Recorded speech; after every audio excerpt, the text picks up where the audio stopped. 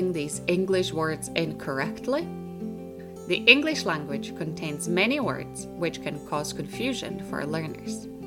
It's common for a word to have several meanings or to be pronounced and spelled the same as other words.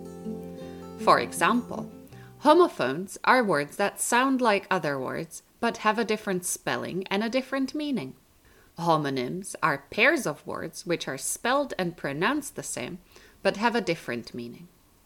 Homographs are words which are spelled the same as another word, but have a different meaning and pronunciation.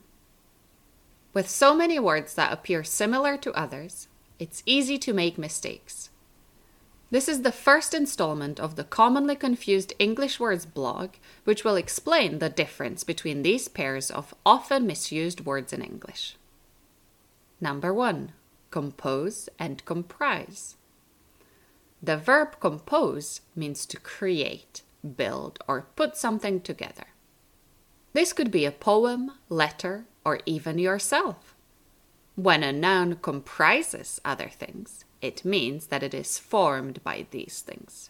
It is a common mistake to use the preposition of after comprise. It's not necessary to use a preposition after this verb. Franz Schubert composed hundreds of pieces of music in his short life. This apartment comprises 3 bedrooms, a bathroom, and a large kitchen. Number 2. Envy and jealousy. Envy is an emotion that is felt when one lacks something. It is the feeling of wanting what someone else has and resenting them for having it. Jealousy is a reaction to the threat of losing something or someone. It's an emotion that comes from the idea that someone is trying to take what's yours. She is envious of her friend's holiday to Thailand.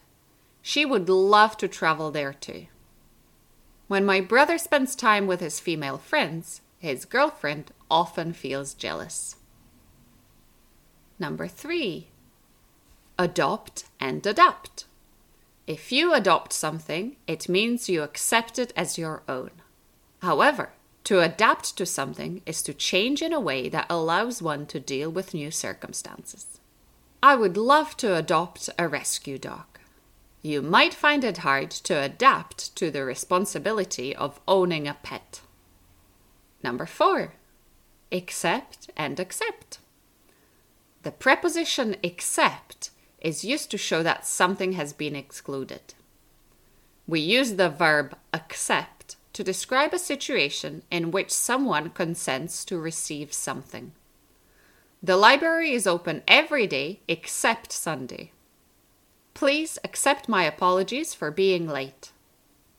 Number 5. Compliment and complement.